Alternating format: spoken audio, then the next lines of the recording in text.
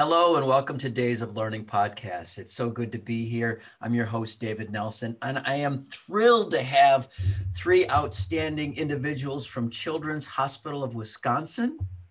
Today with us on the podcast, we have Bridget Clemente, the Vice President for Community Health. We have Ms. Siobhan King, a Community Health Navigator. And we have Ms. Bianca Cisneros, the Community Engagement Team Lead. And I hope I got that right, ladies. And I think that I was like, oh, I looked at my notes and to make sure that I had that right, but I didn't see anybody do a double take, so I must have gotten it right.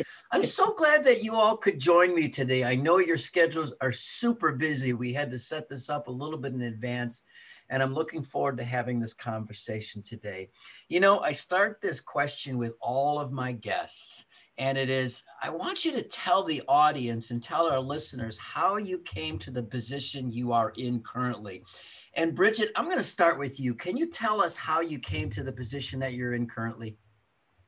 Absolutely. So thanks, David. And on behalf of our team, thanks so much for wanting to hear our story and giving us the opportunity to join you today. We really appreciate it. My story is relatively simple because I have spent a long time and a lot of my career at Children's. I have actually been a part of Children's for a little more than 20 years at this point. But if you would have asked me back when I was younger or even going through school and asked me if I would be working for a hospital, I would have said, no way, I have no interest in working for a hospital. Hospitals are full of sick people. I'm not a good caregiver. It is not what I am meant to do. And as I continued through and understood really what health was all about, hospitals play a really significant role in the health of the community, the health of individuals, and the overall well-being. And so it became a little bit more appealing to think that I really could work for an area in our community that was focused on prevention and was deeply concerned about the health and well-being of individuals and families and community. And so I really started my career in the nonprofit sector. I first worked for an organization that's now known as a YMCA. And then I transitioned to the American Heart Association, still really focused on prevention and a little bit of fundraising in that capacity as well. And then first joined Children's in a part-time role. I was a coordinator that was focused on coalition building around injury prevention and really got an opportunity to think bigger and broader with the leadership and overall spirit that Children's really has about the health and well-being of kids in our community. At that point in time, Children's was really dedicated and still is to preventing injuries. So our team grew, my role grew, but it really was in about 2010, shortly after Peggy Troy joined us as our CEO, where I had the opportunity to do something transformative. We had the opportunity to look at our community in a very meaningful way. The community that we were a part of as employees, as community members and as residents, and the community that we really cared about. And we saw something very concerning. We saw health disparities at rates that in some cases were worse than other rates in the nation. So we had the opportunity to do something different. And about that time, we launched our community engagement work. And by that, I don't mean we had a significant grant that we went into the community and we delivered programs. I don't mean that we were there to research and to find out what it was that those disparities were really all about. But what I mean is that we sat next to community, with community, in conversations. We listened, we learned, and frankly, we loved. And we wanted to really acknowledge that there was something more and better that we could do as partners. And so we identified partner neighborhoods.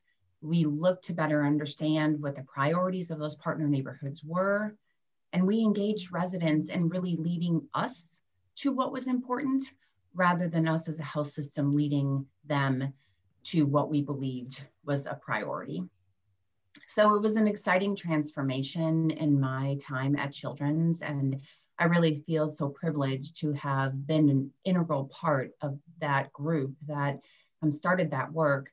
And now, 10 years later, I serve in a role that gives me the opportunity to work closely with colleagues like Bianca and Chiffon and many others that serve our city of Milwaukee, the county, and even programs and services that reach across the state of Wisconsin, all with the understanding and spirit of really making a positive impact for kids and families and improving health and well-being. You know, you said some really important words, Bridget, and you started with the idea of, boy, community is embedded in your background, which I think is just fascinating. And frankly, I think you're a better caregiver than you give yourself credit for, maybe. Well, ask my husband, he would disagree. The idea of disparities that exist, we need to recognize that. But you said some very important words that we highlight in community engagement, the idea of sitting with community, partnership, engagement.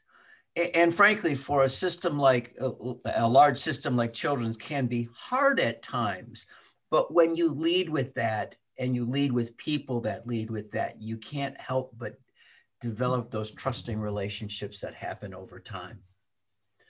Siobhan, I want to bring you in because, you know, I could see your body language. You were like, yep, got that. That's what we do. Can you pick it up from where Bridget left off? Tell us about how you got to this place in your journey and how your work at Children's fits into with what Bridget is saying there. My journey actually started with in the school district.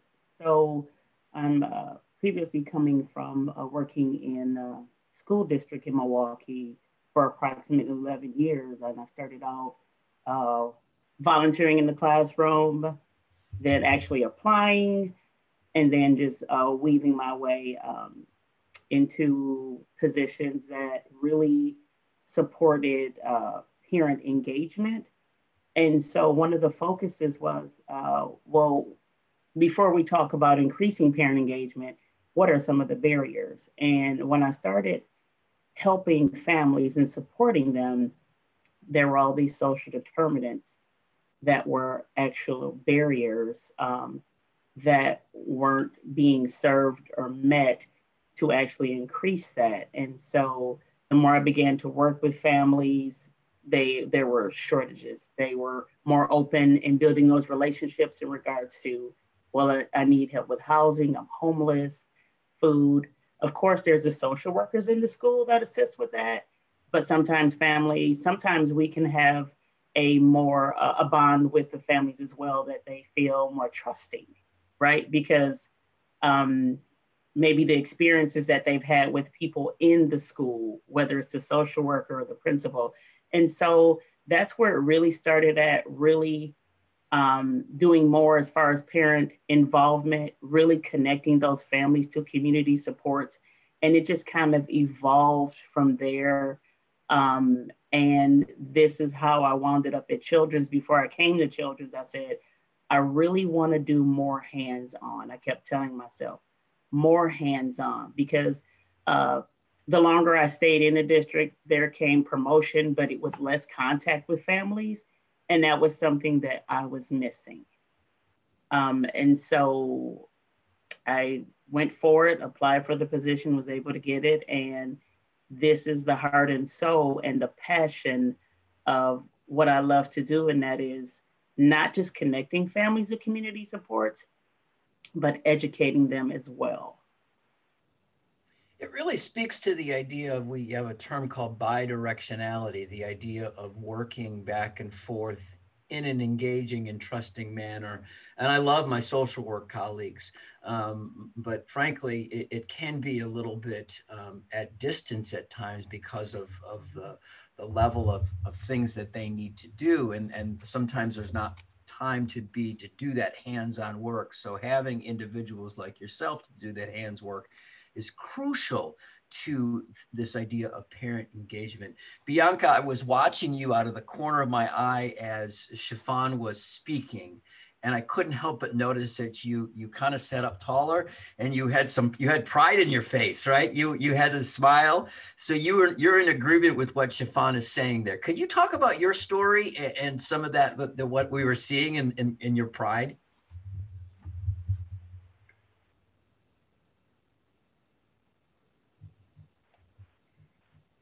I'm going to have you hold for a second because you were not, you're talking, but you weren't coming through. Can you see if you're on mute? You're right. I was on mute. There you go. So yes, I was saying that I 100% agree with Chiffon, and I do recognize some common elements that we have together and in our beliefs. So for myself, I think it all started about maybe 10 years ago when I first arrived to the country. I arrived recognizing that this is going to be my home, but I didn't know it at all at the time. I didn't know the community. I didn't know the people. So the first thing that came to my mind is, okay, I need to get to know this place. So I started volunteering. When I get all my paperwork done, I wanted to get a head start. So I started volunteering with this healthy living program for families. They will work with the whole family, from the adults to the children, and they will discuss healthy living as in nutrition, exercising, and kind of little changes that a person can do that can generate a bigger change for the whole family. And I found that I loved it. I love working with the families. And from then on, I started looking for more opportunities to do that professionally until a few years later, I learned through a friend of the position for the Navigator program. And once I got there, I said, yes, this is what I was meant to do. This is what I was looking for, these deeper connections with families, these deeper bonds and the opportunity to make a difference. So that's what it meant for me. And it's so, if I would have known this 10, 15 years ago, I wouldn't have believed it. My background is totally different. I was working for an advertising agency, public relations, nothing to do with what I'm doing right now, but things happen for a reason. Strongly believe that. Well, I think that there's something to be that things happen for a reason, and there's these things that we call a calling, if you will. I want to go back with you, Bianca, because I'm a born and bred mutt from the U.S., European background. I'd really like to hear origin stories, and especially about immigration stories. Talk to us about your immigration story, and frankly, how you came here, because I think that's important in that connection with other immigrants that come here. So yes, so for me, it started while I was in school. I had the opportunity to do a work and travel program, it's called. During our vacations, we will come to the US or other countries, and we will work and learn English and educate people around us about our own culture. That's how it started. I did that program a couple of years. Then I met my husband, so we had to do that transition, and it was not an easy transition. I can say honestly, I love living here. I love my community, but it was hard, and it was a rough couple of years for me. Even though I got to live in the heart of the Latino community here in Milwaukee, it still felt alien to me. So that's why I took the steps. Okay, I need to get to know this place. I need to get to know these people. And it did make a difference. It did make a huge difference. Now, the feeling of alienation, I don't longer feel it here, but I do feel it in my country when I go back to visit, and it's a different place altogether. Fascinating. Chiffon, can you relate to what Bianca's saying there about that idea of alienation? I definitely could. The alienation part. And so in regards to, how did I get here and the alienation piece, there were areas in regards to supporting families, that there was some alienation in regards to, so I do want to mention that when I did start off supporting and working in the classrooms, it was very natural for me because I did have 2 children who did have a IEP, and they were living and still are living with a mental health condition. So there was a bit of alienation in regards to supporting families and actually trying to get other staff on board with that, but then not having those same experiences. It doesn't mean that they weren't empathetic in any kind of way or sympathetic, but that can definitely breed some alienation as well, and getting other people on board to be supportive as well if they haven't had those same experiences.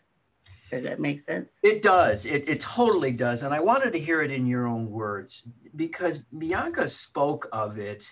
She alluded to it, as you did as well, because you talked about the idea of, it's hard enough when you don't have stable housing. It's hard enough when you don't have enough food. But frankly, we know that outcomes for health for Black and Brown families are different and often are worse than those for white families. And so some of this is just the embeddedness of the segregation, of the racism that exists. And you can only see it, you can see it from afar and you can say, oh, I'm not part of that, or you can see it up close as both of you did.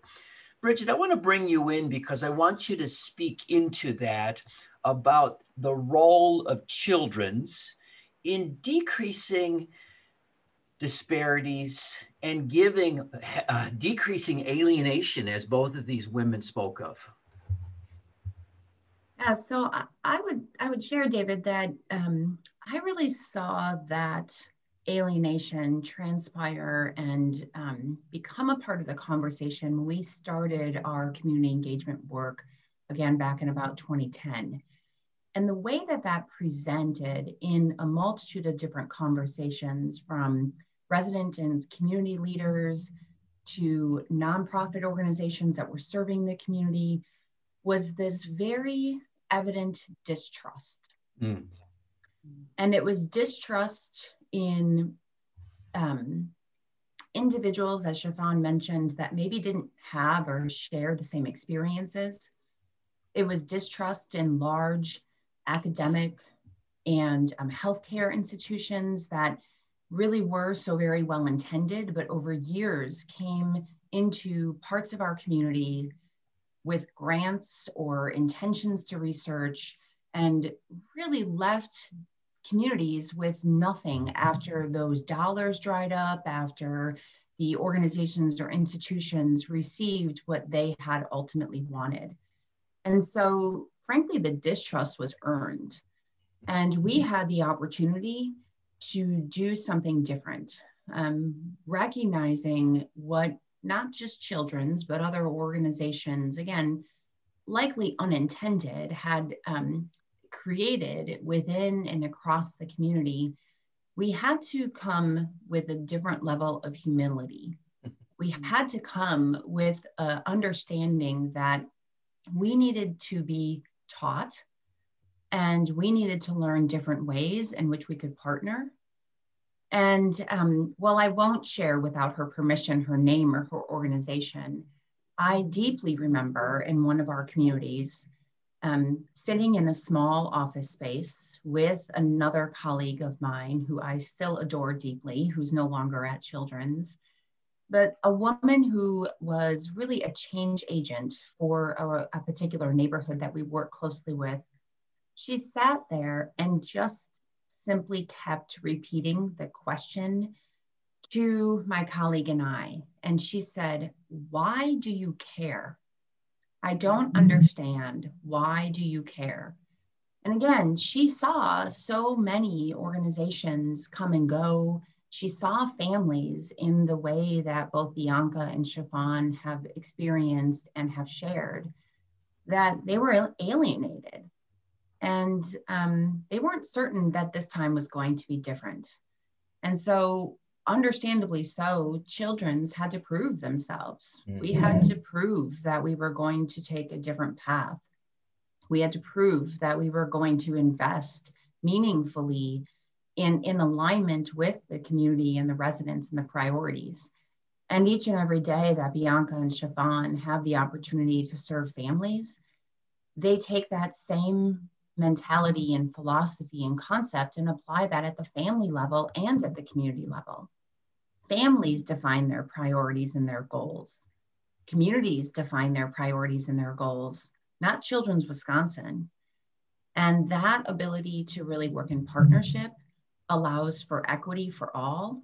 It allows us to raise voices and priorities that are important to communities. And it really does, over time, drive improved health and well-being. Chiffon, what made you believe what Bridget is saying when you said, okay, I'm going to work for this organization, but we'll see? What really drove me? Can you repeat that? I'm sorry.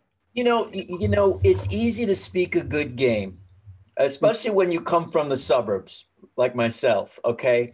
But what makes you as an individual say, okay, I'm going to give these guys a chance?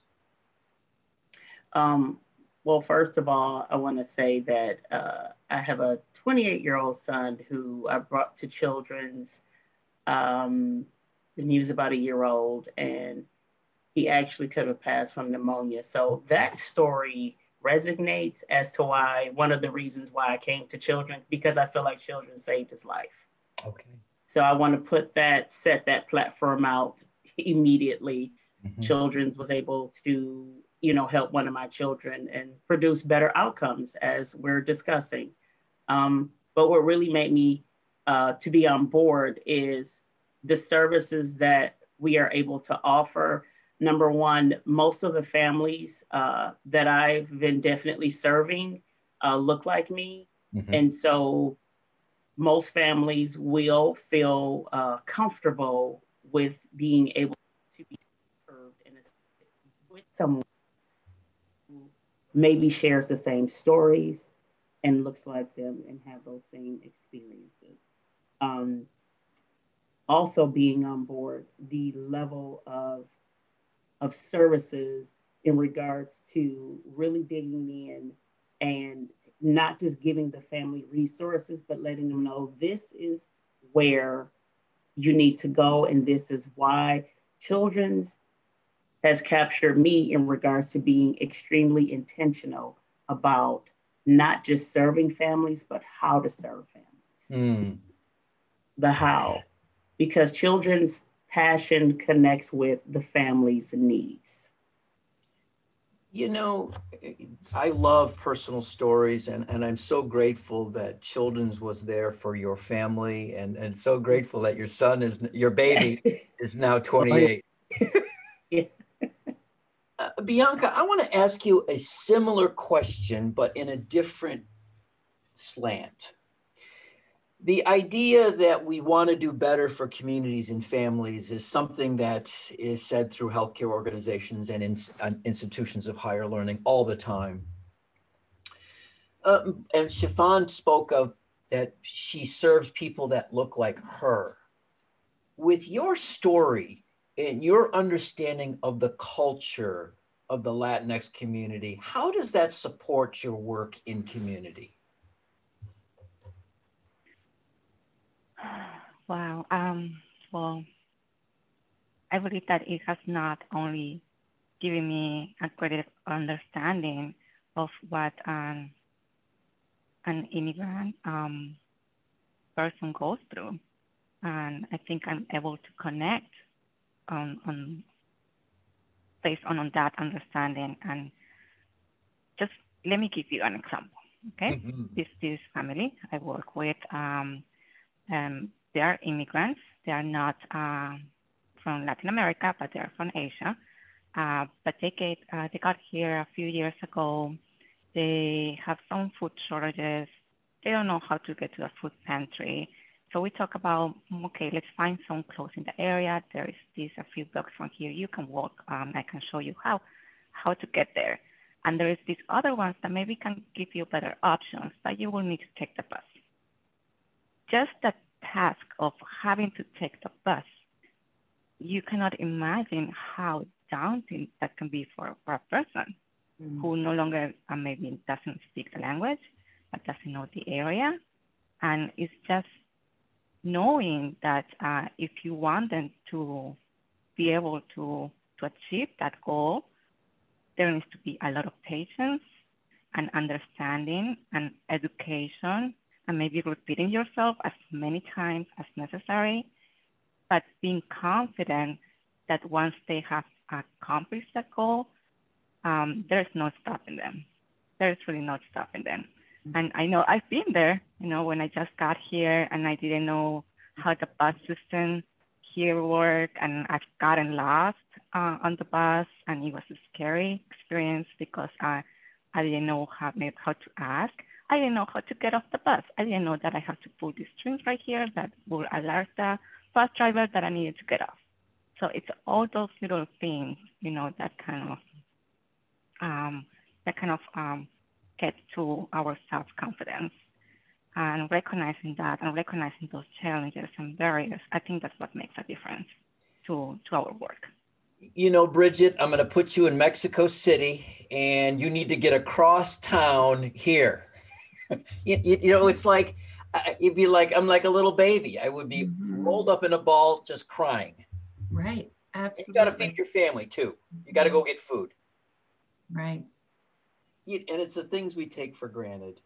That is a really important consideration, because we know that for the families, as Matthew Desmond says, it's more expensive to be poor, and it costs more to be poor.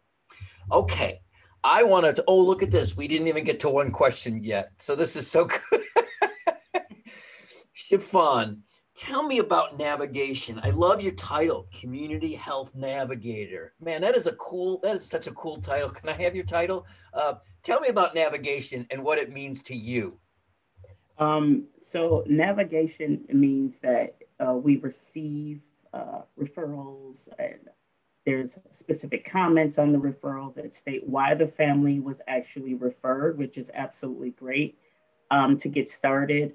And then we actually enroll the families, talk about what the program serves as and how we can better serve the families. And then that's when we start the navigation.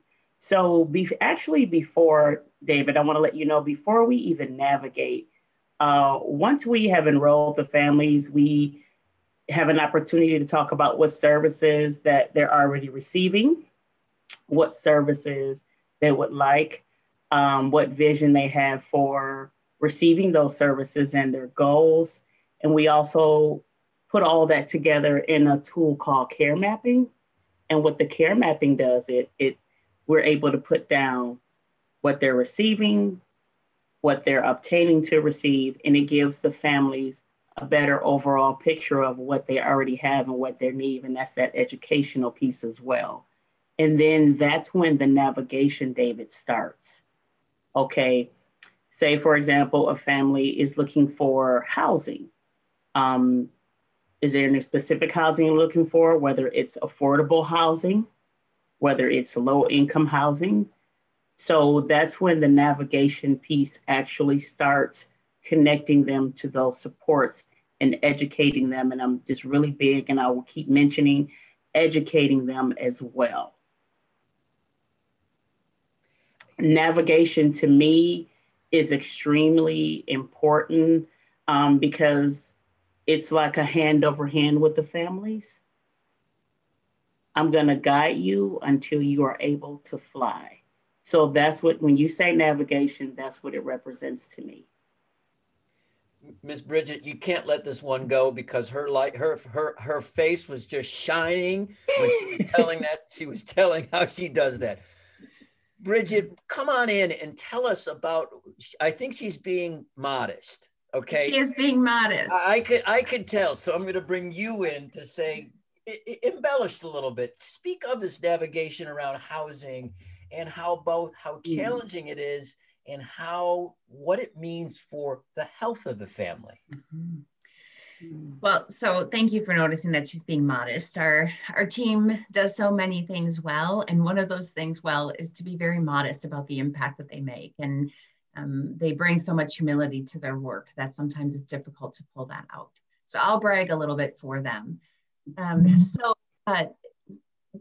are a lot of efforts that hospitals or community-based organizations take to connect an individual or a family with a resource. There are not a lot of efforts that are underway that really focus in on empowerment. And when Chiffon mentions, the emphasis on education, it's through that education that we build that capacity. And as Bianca mentioned, that confidence that a family has that will allow them to carry forward and really build an opportunity to be empowered and to ultimately be self-sufficient. I mean, we recognize that when a family is referred to any one of our team members in our community health navigation team, that they are referred because there is a need, a basic need, a social need, a need that is creating a barrier to that family's ability to reach their full health potential. And so what happens through that conversation that Chiffon is mentioning is really that's where that trust that I was talking about earlier starts to establish. We intentionally hire members of our team that really are able to build relationships with families. And, Chiffon mentioned earlier about the heart and the soul. Each of them bring heart and soul to each of their conversations. And this work in which families engage in, this program, if you will, it's voluntary. It is not required. It is not court mandated. It is an opportunity for each of the members of the team to connect with a family and to really seek out information from the family that they are willing to share in a trusted conversation and help navigate the family to those resources. But to the example that Chiffon gave, housing means something different to everyone. And housing might be an ultimate goal, but there may be barriers that a family is facing that make them less eligible for housing, that Chiffon and other members of the team have to really deeply understand. And they are team members that have a little bit of art and a little bit of science, because certainly there are elements of this conversation that they lean out information from families and build that trust and understanding. But the team also has to really be experts in the resources and the assets of our community, because knowing that a family may be looking for housing and understanding what limitations they may have about something that could be a barrier for them, they also have to understand how to navigate through the systems, navigating conversations with families, navigating through community resources, and navigating through these massive systems that have built these complex, what would I call them? Complex paths, I guess, to really things that are opportunities for all of us. We all want our kids to be healthy and safe. We all want a home. We all have the right to food, just these things that are incredible barriers to an overall health and well-being of a child. You take into consideration that if a family has a child who's diabetic and their child's diabetes is uncontrolled and constantly showing up in the emergency room as a child is trying to regulate their insulin. Well, when you dig deeper and you understand that one of the barriers to that child's health, and frankly, I would say that family's health, because you can imagine how disruptive that is when a family is trying to manage a chronic disease like diabetes and is unable to. And you better understand that the reason, or one of the reasons that is out of control, is because the family doesn't have stable housing. or maybe they have a home, but they've not been able to have consistent electricity. Well, insulin needs refrigeration. I mean, so once you peel these pieces apart, it is so blatantly obvious, especially to those of us that work in prevention and don't focus on sickness. It is so blatantly obvious that focusing on the social determinants and the overall well-being of a family's health is incredibly connected to the health outcomes that we at Children's Wisconsin are working to achieve. When we say we want the kids in Wisconsin to be the healthiest kids in the nation, we mean that. And we invest in programs and services like this, knowing that it's not just about the clinical care that we provide. And Chiffon spoke to it herself. It's awesome clinical care, but at some point it may not be enough. Well, we know it's not. And Bianca, I want another story from you, please. Thank you very much. Again, I go back to, I think if you put me in Mexico City or in any other country that they didn't speak English and I had to get food for my family on the bus, to be like, what? How do you navigate these complex systems with where English might not be the second language, or it might be, there might have, I know the families that have mixed immigration status and issues with legal issues. How do you do this in these complex systems that Bridget is talking about? Wow, so I try to break it down as much as possible. Go to the very basis. For example, I had a family who was having issues with the food benefits. English is not their first language. They don't even speak Spanish. So I'm also using interpreter services. And I'm trying to think, okay, I can make the call for them. Sure, but that's only going to solve the issue that time. I want to know how I can get them to make the call themselves if something else happens in the future. So what I'm doing is, okay, so we try to look at this as in what is the first step. They need to know the number. Then once I have previously called and kind of write down what they said on my own, I go back to them and say, okay, this is what you're gonna hear. You're gonna hear these male voice gonna be speaking in English, and this is what they're saying. And once they stop talking, they want you to select one of these numbers. This is the number that you wanna go if you wanna talk to this person regarding this topic. So you wanna dial the number. And then you're gonna hear a female voice, and it's gonna be a recording as well. And then they're gonna, I want you to press another number. And then once you press the number, you're gonna get an agent. It might take a while. Please stay. And then once you get the agent, the first thing that you wanna say is, I need a Rohingya interpreter, please. And then they should get you connected to the Rohingya interpreter. So it's just breaking it down to that level, or that simple task, so they can learn how to do it. Sometimes I will be with them when I was able to do home visits. I will be right next to them, handing the phone and kind of explain everything. And once they know how to do that call, then they know that if they need to maybe reach a provider, make an appointment, there is a process, and the process looks very similar to that one. So going back to your question, Dr. Nelson, I think it's just breaking it down as much as possible and make it as simple as possible and repeating it as many times as necessary. Wow, I need to take a nap.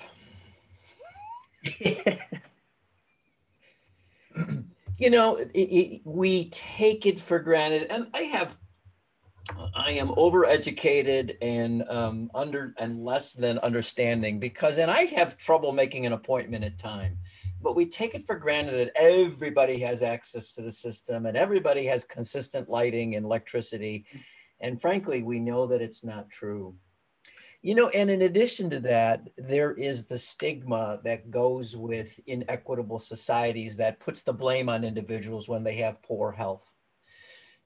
Shafan, based upon what Bianca is saying there, how do you, with your families, get past the stigma and the blame that says, you know, you're at fault for this, instead of a system that is inaccessible to them?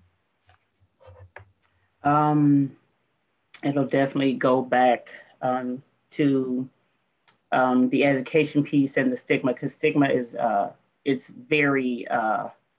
Let me give you an example in regards to. I want to talk a little bit about mental health and getting over the stigma in the Black community, and working with families who definitely would benefit from mental health services. There's definitely the experiences that I've had, David. The families,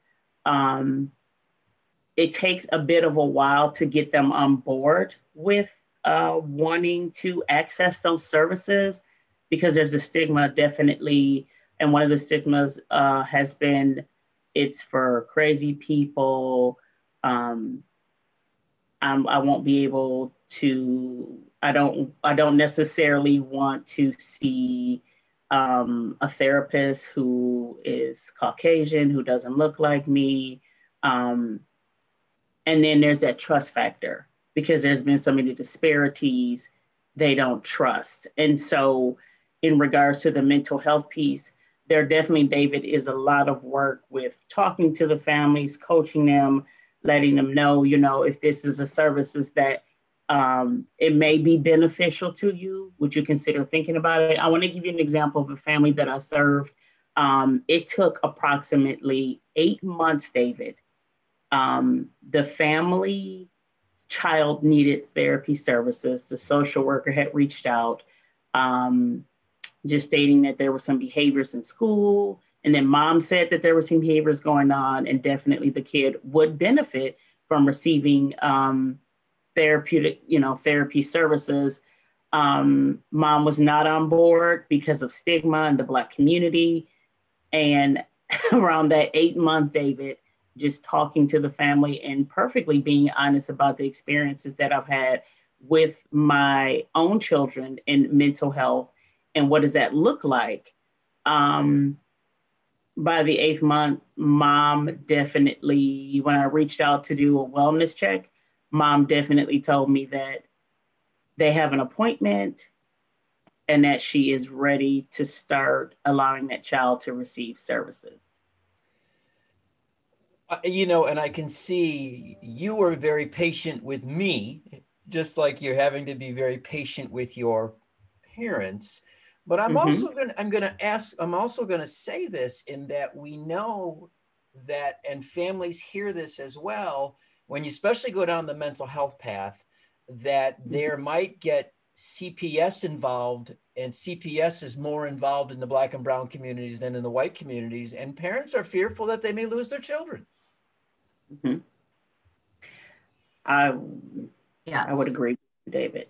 And you know, David, go ahead. Can I just interrupt? For us, because Children's is so much more than a hospital, and we have primary care and a social service agency and a Medicaid HMO, we have all of these elements. That statement that you just made is even more true for us, because the blue kids, which I don't have my badge on, but usually it sits right here, the blue kids that are on our badge, they represent so many different things to so many different people. And again, that's why individual team members like Shafan and Bianca are so critical to our overall ability to build relationships with families, with individuals, and with communities, because their experience with Children's could be very different than the one that Shafan talked about. Yes. We may have been the agency engaged in some conversations around their overall well-being of their child. The opportunity we have is really focused on that prevention and intervention. And we even received funding for some of this work from the state to do exactly what you're talking about, to keep kids and families out of that child welfare system. There is a need, and I am at times hypercritical of a system I don't completely understand. I'm married to a physician, so I can be critical of medicine, and she knows it too. But I really focus on inequities that exist, and why is it that this exists in communities of color. Bridget, I want to ask you this question, and it's a nuance of what you were saying there, because you and I know each other pretty well. And how do we get systems to be more patient with families? Because I can tell you on the adult side, there are some systems, you miss one or two appointments, I don't care if you missed your bus, you're out. And so how do we get systems to be more patient, like Shafan and Bianca are speaking of? Well, I guess I would say it's very much like the example that Shafan shared about the family that she's working with. We also have to be patient and persistent within our own organizations. And all three of us and many other members of our team are advocates. We really are advocating for children's and other health systems to really take a look at those policies and those practices and think deeply about think deeply about those and how they apply to all families. Mm-hmm. And then also think deeply and understand the trauma that families and communities have faced. Once you start to begin to understand the trauma and you start to begin and understand the social determinants, Bianca talked about transportation, and you think of a family, especially those that we serve at Children's, where we're focused on kids. And oftentimes a child is not a single child in a family. A mom or a dad might have additional kids that they need to bring to an appointment. And you think about navigating that bus system that Bianca talked about. Now take into consideration all of the things she mentioned. And oh, by the way, there are multiple siblings that are coming with the family for their appointment. And so once you really start to break all of this down and understand, and you're really driven to look for opportunities to increase health access, you have to think different. And so again, I think a lot of this comes down to many of the elements we talked today around education and understanding and humility and deep learning and asking questions, and then really taking all of that and think about how do we create systems that are equitable and ensure that a family's voice is engaged in that process. Shafan, I think I might have cut you off. No, this is really good, Bridget. This is really good. I just wanted to add as well that organizations as well in the community that we're serving, we could definitely benefit by being more intentional about being more culturally aware of the families that we serve, because I definitely can't be patient with something that I don't understand.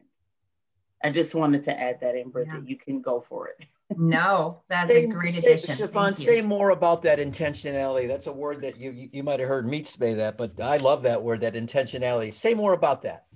So it's one thing to actually, for providers or whatever organizations to serve families and, to give them the services that they need. But it's another thing to want to be intentional about learning about the families and clients that we serve. And Bridget mentioned, or you, David, I'm not sure, about the trauma, just learning about their culture, learning about those things, I think would make us being more effective and make things more equitable. Totally. And it's not only the recognition of the trauma, that frankly, it's the unresolved trauma that exists, and it's generational trauma that exists. Bianca, how do you think the systems how are we doing? And it's not a matter of being critical, but how can our systems improve, especially going from the families to the health system? What do you think needs to happen? Wow.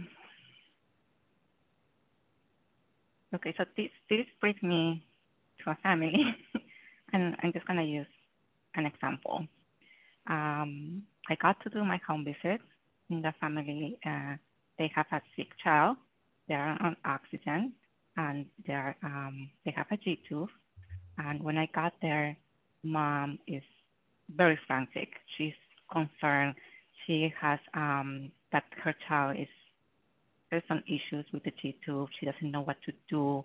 So she has tried calling, but she says that she doesn't get call backs, and her English is not her first language. So we try to go about, okay, then we need to call. We need to call the provider right away. And if you are really concerned, you need to take the child to the ER. And like Brittany mentioned, taking the child to the ER when I have 3 other kids right here and I'm by myself and I don't drive and my husband is at work and I don't speak English. How am I supposed to do that? So I just, going from that, just from the fact that she felt she didn't have the access to the medical care that her child needs, I think that's the main issue there. Just I don't have the access. I couldn't make the call because I didn't understand what they were saying. And I don't know how to navigate this city. So just the fact that there was no initial access to the medical service that they needed. And if I wasn't at the home visit at the time, what could have happened? I don't know. I'm afraid to think of that. What did happen? So we were able to make the calls. We got connected to the nurse line, and they were able to make an appointment right away. And I was talking with the nurse, isn't there a way how can this family get connected faster to the medical service? They said they provide some cards with interpreter lines for the families, but then there's the issue that this family doesn't know how to read as well.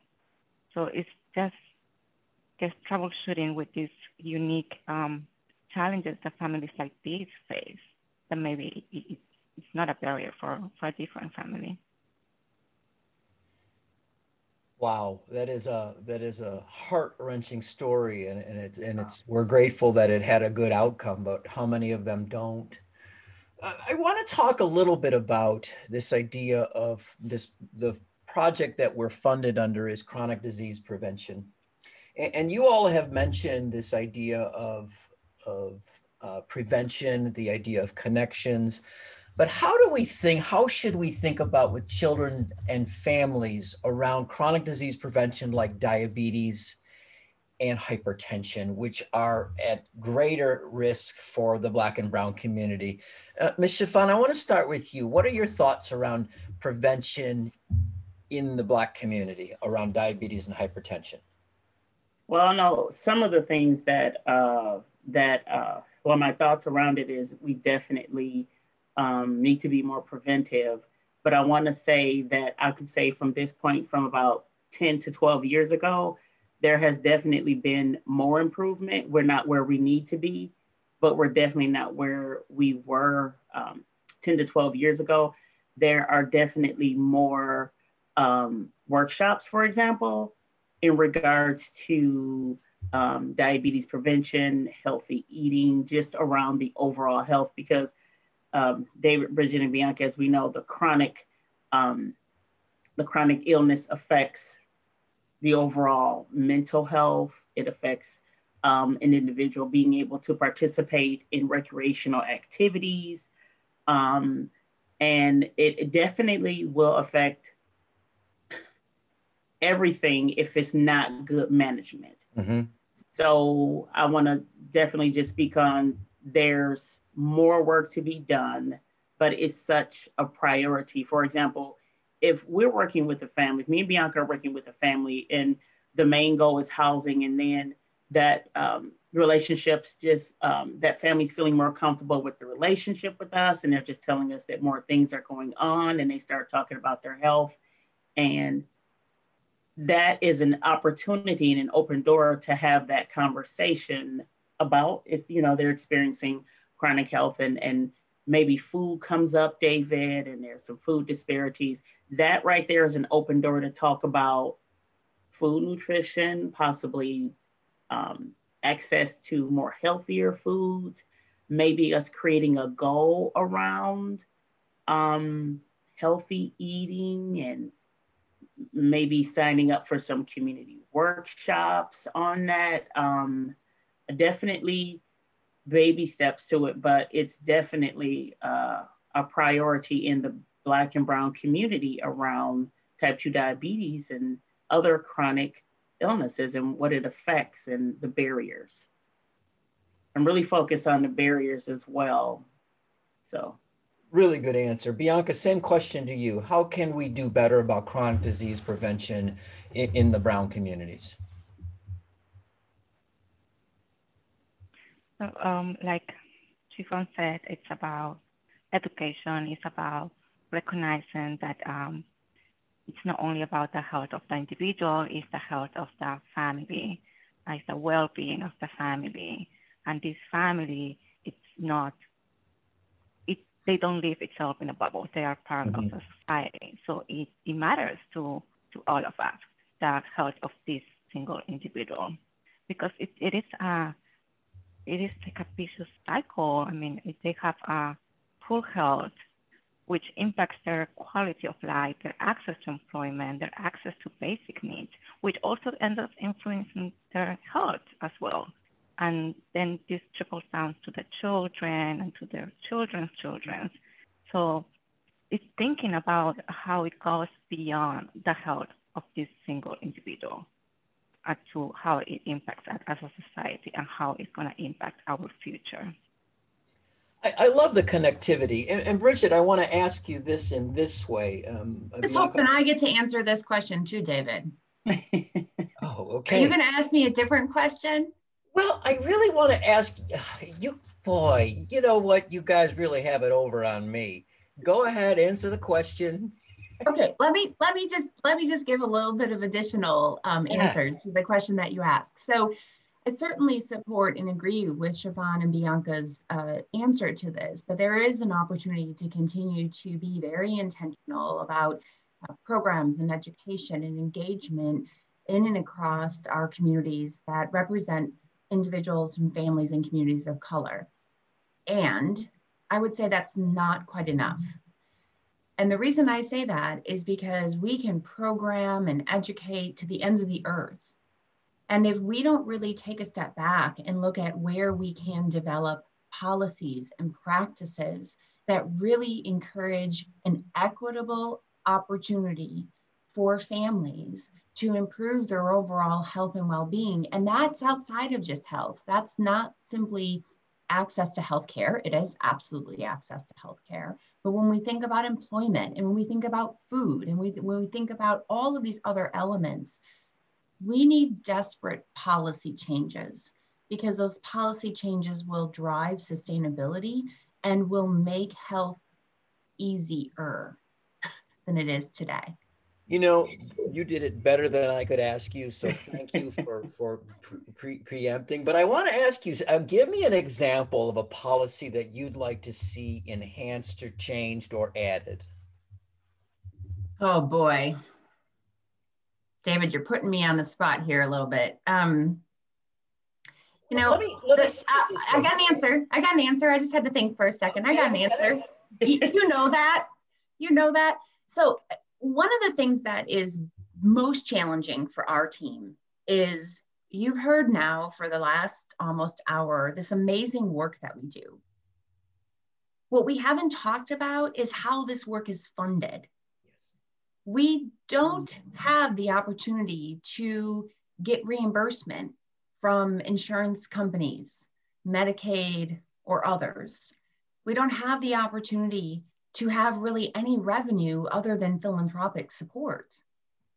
And if I had only one policy to change, because I think you kind of implied I only could do one, I would really want us to look at an opportunity to develop a policy that really aligns payment for healthcare systems along with the science of what we've been talking about today, knowing that if clinical care is only accounting for 10 to 20%, and man, am I going to make my provider friends mad, but if the clinical care is only accounting for 10 to 20% of what is really impacting health outcomes, Why is that the area that we predominantly get reimbursed in?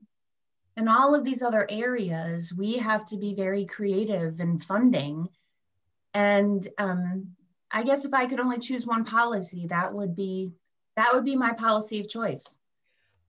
You know, I get it, and I think your healthcare friends, and many of them are my friends too. They would cheer you on. They wouldn't make you mad. They would cheer you on.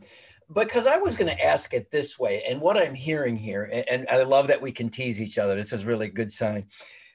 Because you're not only taking care of children, though you take care of kiddos, as you guys like to say, but you're really taking care of families. And if mom and dad have diabetes and or hypertension, it's impacting the children. And if there's a genetic component to it or a social determinant component to it, that kiddo is more than likely going to grow into that child that has diabetes or hypertension. Absolutely. And so this idea of taking care of the entire family, and I think we could do a better job of it about getting, as Chiffon said, more workshops, being aware of more of the resources. And I will make you guys aware of some of the resources that we have around diabetes self-management, self-monitored blood pressure, which is actually being more and more reimbursed. I'd like to see some of that happen at the children's level.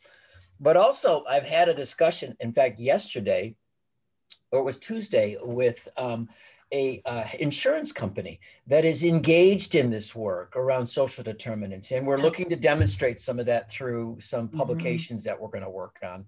So actually, it is happening. Yeah. It is happening. Yeah. And the fact that I've been in this work so long, I'm just becoming impatient. So I'm sorry if I'm starting to demonstrate a little bit of that. I get it. And, you know, it's this idea that, you know, I'm working with one of your physicians on making Milwaukee a lead-free Milwaukee. And that's for the kids because, you know, why is that still a thing when lead has been banned since 1970? And so the more we can do to both enact policies at all systems, not for the sake of saying I gotcha or to place blame, but how do we make an environment that supports health for all kids for now and for the future generations? And David, I couldn't agree with you more in terms of thinking about this holistically. You know, the work that Chiffon and Bianca, and frankly, many of our programs and services across our community health team do, we are focused on the family. And the way in which I frame it is that the child lives within a family, and that family looks different for every child. And then they live within a community. So not only are we focused on the child and the family, but we're also focused on the community and connecting the community, building that social cohesion and that connectedness for the community strengthens the community, reduces stress and chaos for the individual, for the family, for the community, and it really does drive well-being. Excellent. Okay, my last question. No, it's not my last question. It's my last question. Okay, you get to pick one health practice, one personal health practice that everybody that you come into contact gets to do. What would that health practice be? Chiffon, you get to go first. Name one health practice that you want all of your families to do. The first thing that jumps out at me, David, is since I've dealt with families and they're having, you know, this issue and, you know, I got to get to a doctor's appointment and, you know, share that. One health practice that I want families to take with them is to write down everything that's going on, to write down the questions that you have, even if it's about medication, and take that with you. Because sometimes we forget when we get to the doctor's office, and then we remember after we're gone. Love it. So write it down. Yes. And like I was thinking, it's a good thing your names are all up on the screen because I wouldn't remember what they are. Miss Bianca, one health practice that you want to share with every family that you come into contact with. The first thing that came to my mind is just to have them learn about some breathing exercises, some little bit of mindfulness, because as life can be so chaotic, many things can be going on at the same time, personal, with your family, professional. So I think just having the time for themselves so they can be, so they can feel better, so they can get centered and start going before trying to tackle any issues. I think that's key. I think that's key. We don't want them to rush into anything. We want them to think through and just have a plan. But it all starts with, just recognizing that you need a minute to yourself. Right on. Mindfulness, way to go. Miss Bridget, one health practice that you would share with all of your families. Well, this is kind of fun because you're getting a little insight in terms of personality and priority with this. And assuming that every family would have what they would need to do this, I would wish that every family had the opportunity to cook one meal together each week. And, that represents so much in health and wellness to me. The quality of the food, the access to the food, the conversations that happen around that, the skills of teaching. To me, cooking a meal brings community together in a way that nothing else can. That's phenomenal. You guys are just a ray of hope, and you guys just buoy my spirits, and I'm enthused about the future because of wonderful people like you and organizations like Children's Hospital of Wisconsin. Is there anything else you want to tell us at this time? I'm going to start with you, Bridget. Anything else you want to tell us at this time? Other than thank you, not anything comes to mind. I'm so proud of the work that we have done across our team and across our community. And I know that families feel this work when they are working very closely with individuals like Bianca and Chiffon. And I am really grateful that Children's truly believes that in order for us to achieve our vision, we do have to invest in programs and services like this. Ms. Chiffon King, any last words from you? Thank you for the opportunity to discuss and talk about what we do and why we do it. And I'm very optimistic about the vision for serving families in 2021. I have a vision for families. Thank you. Ms. Bianca Cisneros, last words from you, comments that you might have. Same, just very thankful for having the opportunity to share about what we do. We are very passionate about our work and our beliefs. So thank you very much for having us. You are very welcome. It is my honor to speak with you. And on behalf of our listeners at Days of Learning podcast, I want to thank Bridget Clementi, Chiffon King, and Bianca Cisneros for joining us today. And thank you to the listeners for listening in. Have a good day.